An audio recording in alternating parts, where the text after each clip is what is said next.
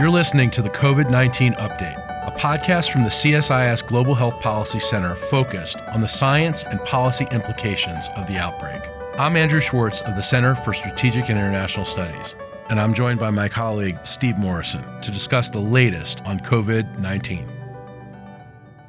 Today, Andrew and I are joined by Eustace and Carol Theodore. I've known the two of them for 47 years. Eustace was the dean of the residential Calhoun College at Yale College, where I was an undergraduate in the 1970s. Eustace went on to be the head of the Association of Yale Alumni, and in recent years has been operating as consultancy. Carol, who became a close friend while I was an undergraduate, graduated from Yale Law School and went on to a very successful corporate law practice. We've remained close friends. Today, we've invited Eustace and Carol to come on the podcast because Eustace became infected with COVID-19 in March, and we wanted to hear about his and their shared experience of living through this disease. So, Eustace and Carol, thank you so much for joining us today. It's great to be with you, Steve, and it's always good to spend time with you. Eustace and Carol, let's start with your time before you became infected, Eustace. You're in England. Describe for us the situation there and that time and what you were doing. We flew into Heathrow on March 3rd, and we had a terrific trip set up. I mean, we were going to have what for us is an ideal trip. A week of theater in time in London, and then a week of the finest national hunt racing of the entire year, the so-called Cheltenham Festival, which this past year was March 10 to 13. Those were our targets, and couldn't have been a better experience. At that time, and I think everyone talks about March as though things were really rolling at that time in terms of the challenges of the virus.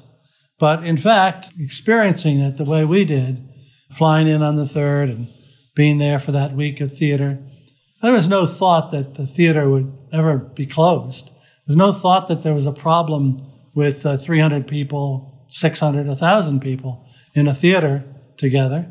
There was really very little thought given to the challenge of the virus at that time. The Cheltenham Festival was the 10th to the 13th, and we decamped for the Cotswolds to attend that festival. And my belief is that I received the virus on the last day of the festival when there were 70,000 people, elbow to elbow, all 3 days before that. So, tale of two cities, really. Carol, when you think back to this period, there were no masks, no social distancing. Boris Johnson was in denial at that point. He hadn't reversed himself. He hadn't become sick either. He wasn't sick then, and he did suggest that herd immunity was the way England ought to go. Last week we were there. The television reports from the BBC increasingly talked about the spread from Wuhan to parts of Europe and potentially England. It was when Trump announced that he was going to shut down flights into the U.S., except for other than Americans. And our children who were in the U.S. were nervous about our being in England. We thought, well, we don't have anything planned for the last few days. We'll come home early. So we flew back on the Saturday after the festival. The next day, we saw on the news how there were thousands of people waiting in crowded lines in airports trying to get through security into the U.S. We escaped all of that. By a day, really, by one day. By a day. Then we were in Washington taking care of business, canceling reservations. We recognized that it would probably be socially appropriate for us to self-isolate for 14 days, having been in England. And for us, our Vermont house was a better place to do that because we had more room and Vermont has many fewer people. So on the Thursday, we drove up to Vermont to Chalk Farm. How were you feeling at that time, Eustace? I was feeling fine.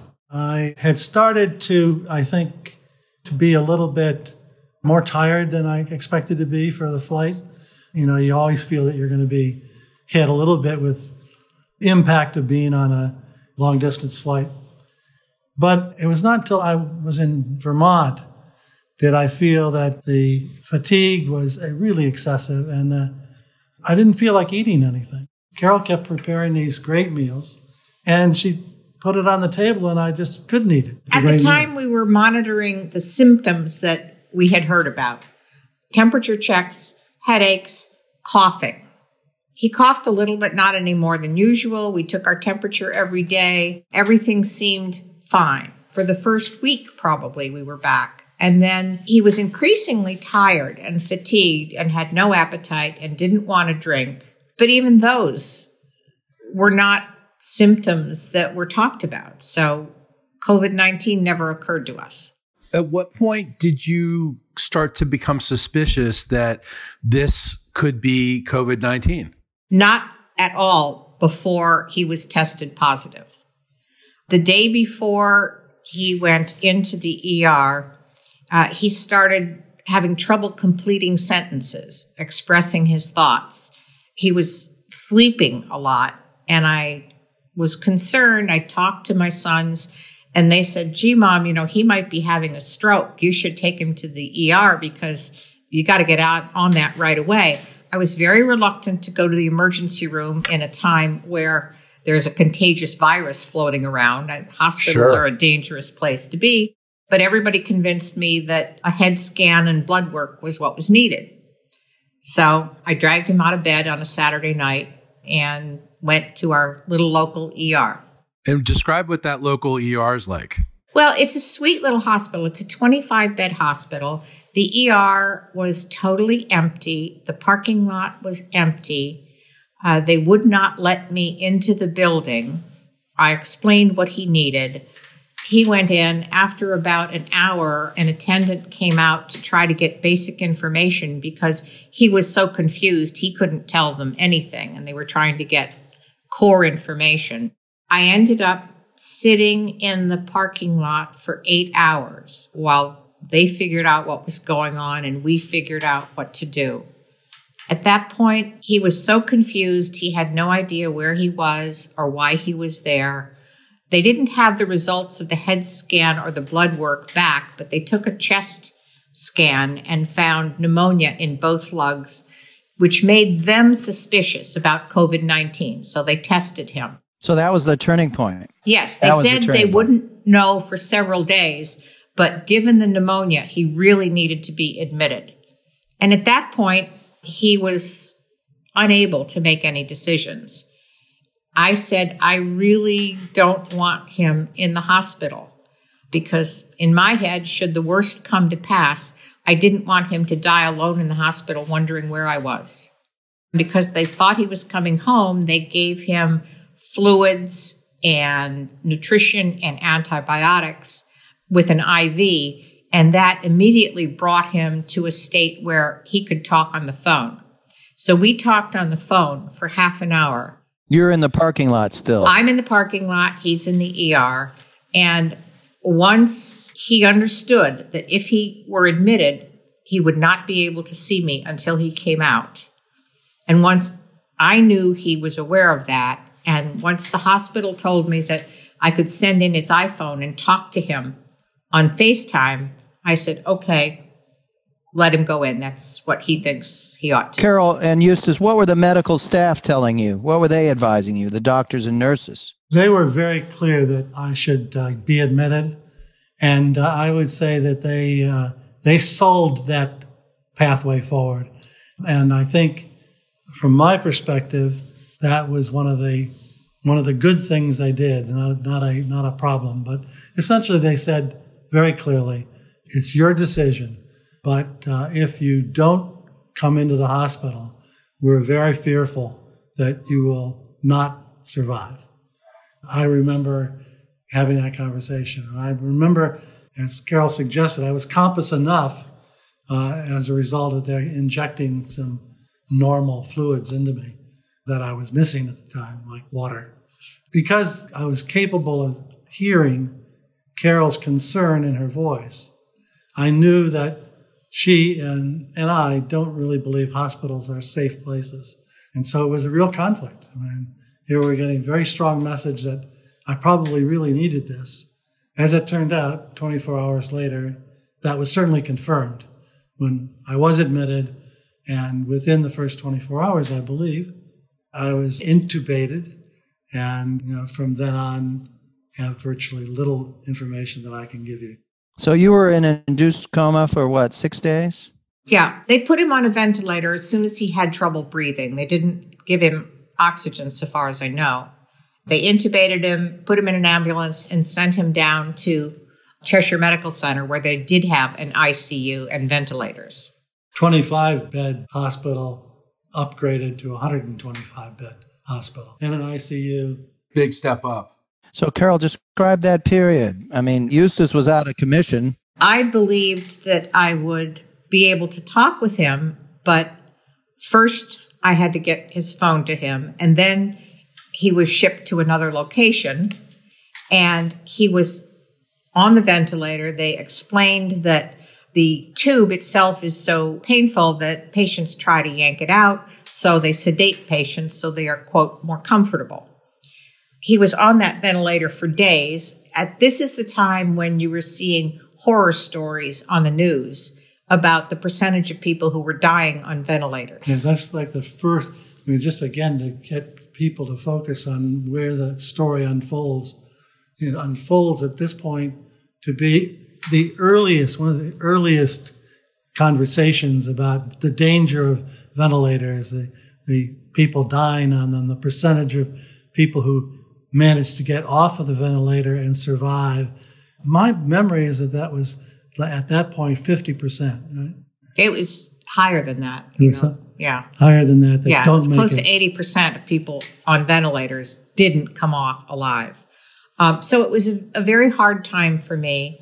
There was a full week that he was in the hospital when I could not see him or talk to him.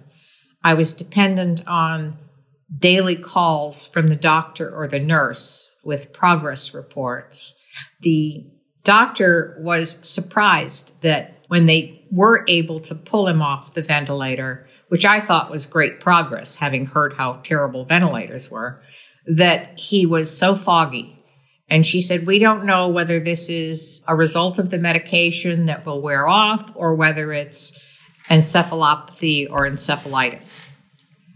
That made me really nervous because permanent brain impairment would be a very bad thing for someone whose entire life and livelihood has used his brain rather than his body. I tried to keep busy. I was getting daily calls from family and friends. I was calm. There was nothing I could do about it. I tried to make alternate plans for the future, whatever that future might be. I was thrilled when I called 3 or 4 days before he was released, and they said that he was sipping on ice cubes, but that he couldn't seem to know his name. I thought, well, at least there's a chance that I may bring him home in some shape.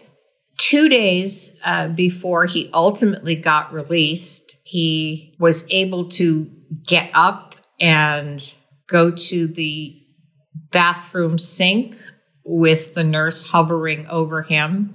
At that point, I had FaceTime connection with them, and I could see what they were doing. They were doing a great job.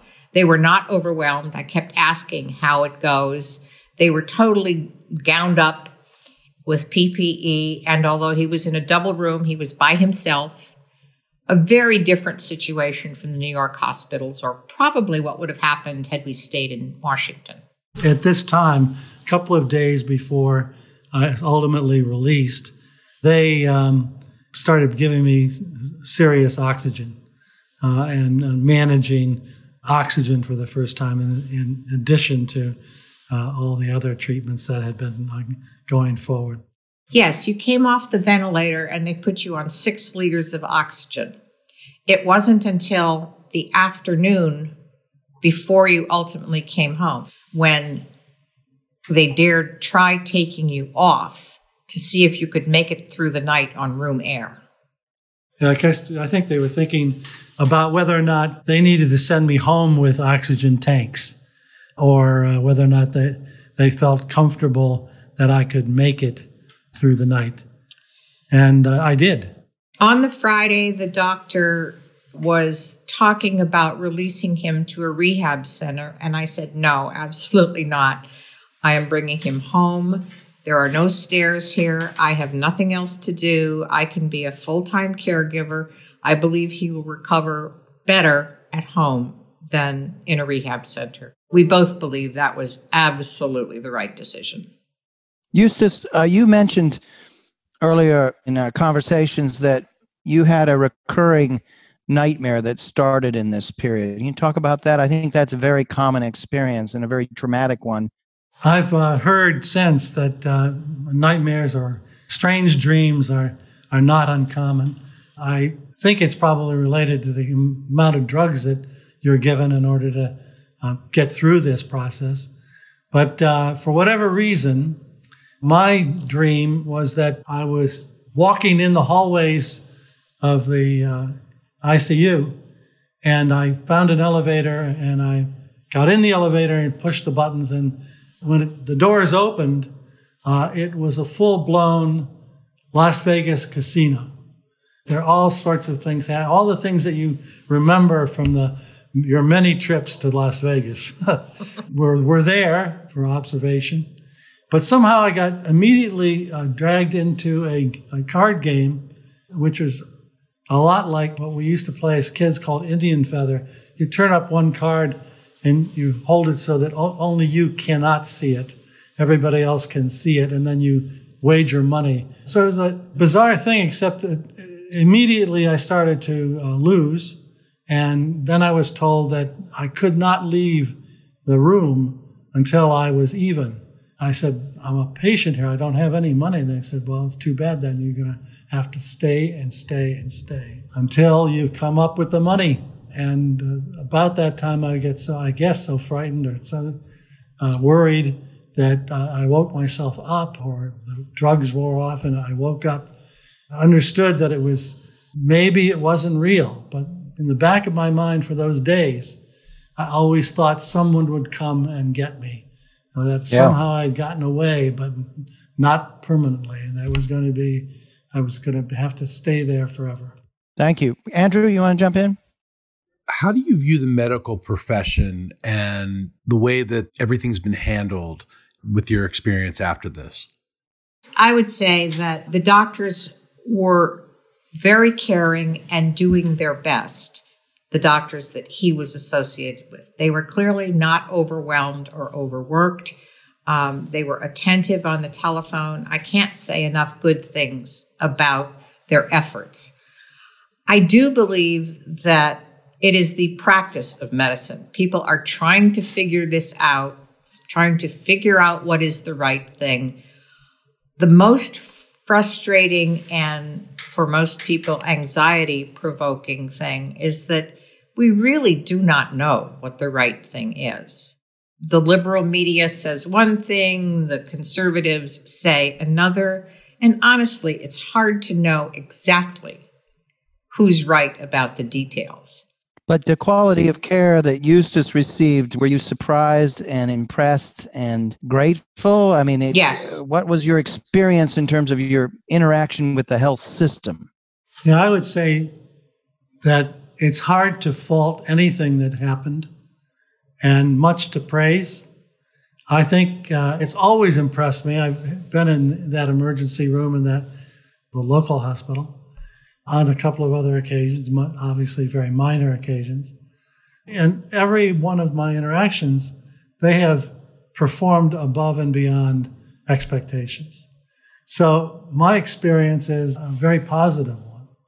And that's against the background, I think, in which most people expect too much, do not understand that it is the practice of medicine, that they're using the best knowledge that they have, and that there are a whole fleet of other people who are spending their lives developing new knowledge so that the practitioners who are on the front lines have better information with which to deliver medical services. So I would say that we have an extremely good medical system. It saved my life. It has been nothing but praiseworthy from my perspective. Thank you. Other than the quality of care that you received, why else do you think you survived? Well, there are a couple of critical decisions, I think, that went the right way. Who knows what would have happened if the alternative decisions were made. But I think that getting treatment, being in a place that went directly to recognizing that I had a serious illness and that I needed intervention of some kind was an important step. I think psychologically, I may not have been able to interact with Carol appropriately, but I knew that she was doing what needed to be done. She would do what needed to be done in order to have the best outcome for me.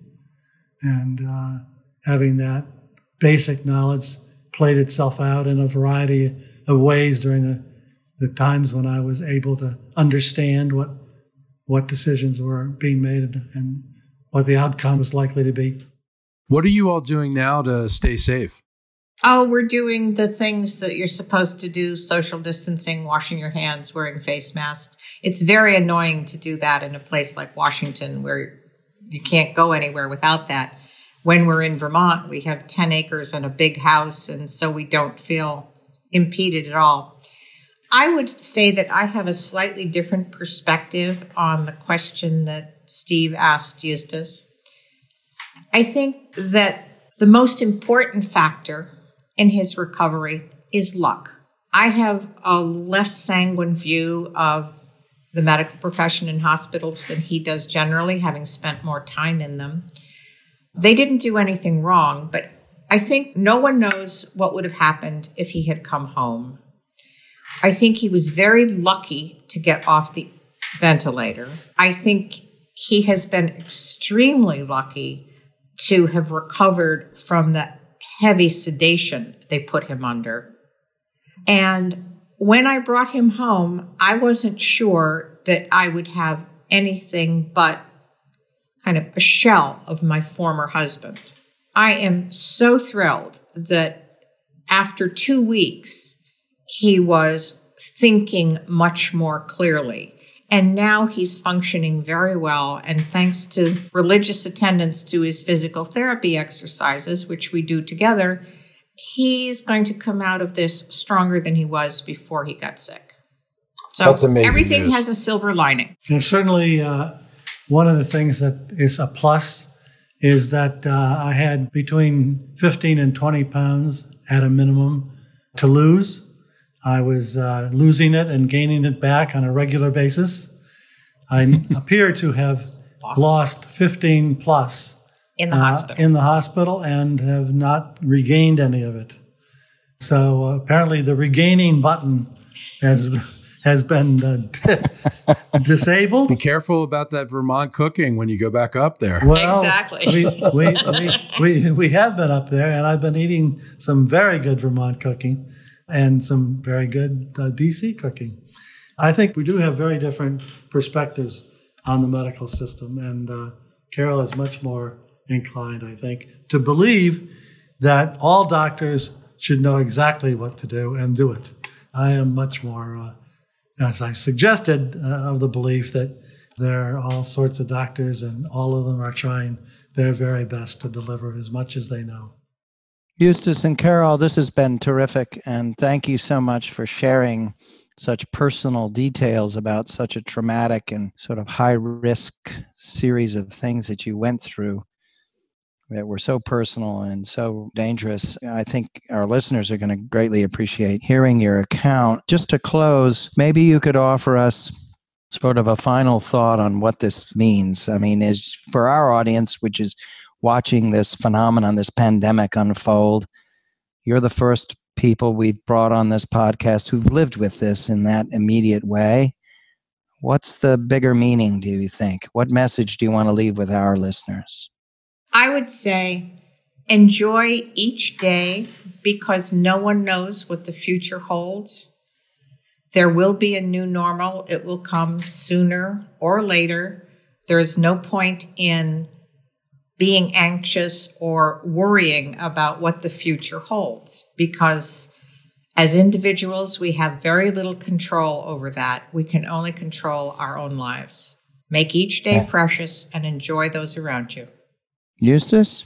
Well, I would say that for my fellow victims who might be listening, what you need to focus on is the reality that you are not going to be normal, probably ever again. I really feel that by normal, I mean feeling and understanding and appreciating things in the same way.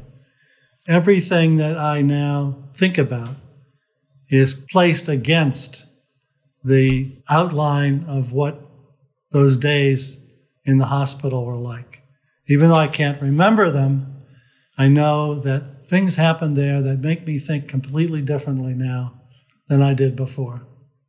In those thoughts about the present, against the outline of what those hospital days were like, there emerges lots of feelings and lots of reactions that I never had before and that I believe I will continue to have, because they're simply ways of thinking based on what my body and my mind have gone through. Thank you. Andrew, you want to close? I just want to say, thank goodness you guys are okay. And I'm so glad to have been able to talk with you today. And I hope your recovery continues as well as it's gone so far. And good luck with physical therapy. And hopefully we can have you back on the podcast in a few months and check in. Great talking to y'all. Nice talking to you too, Andrew. Thank you. Take care.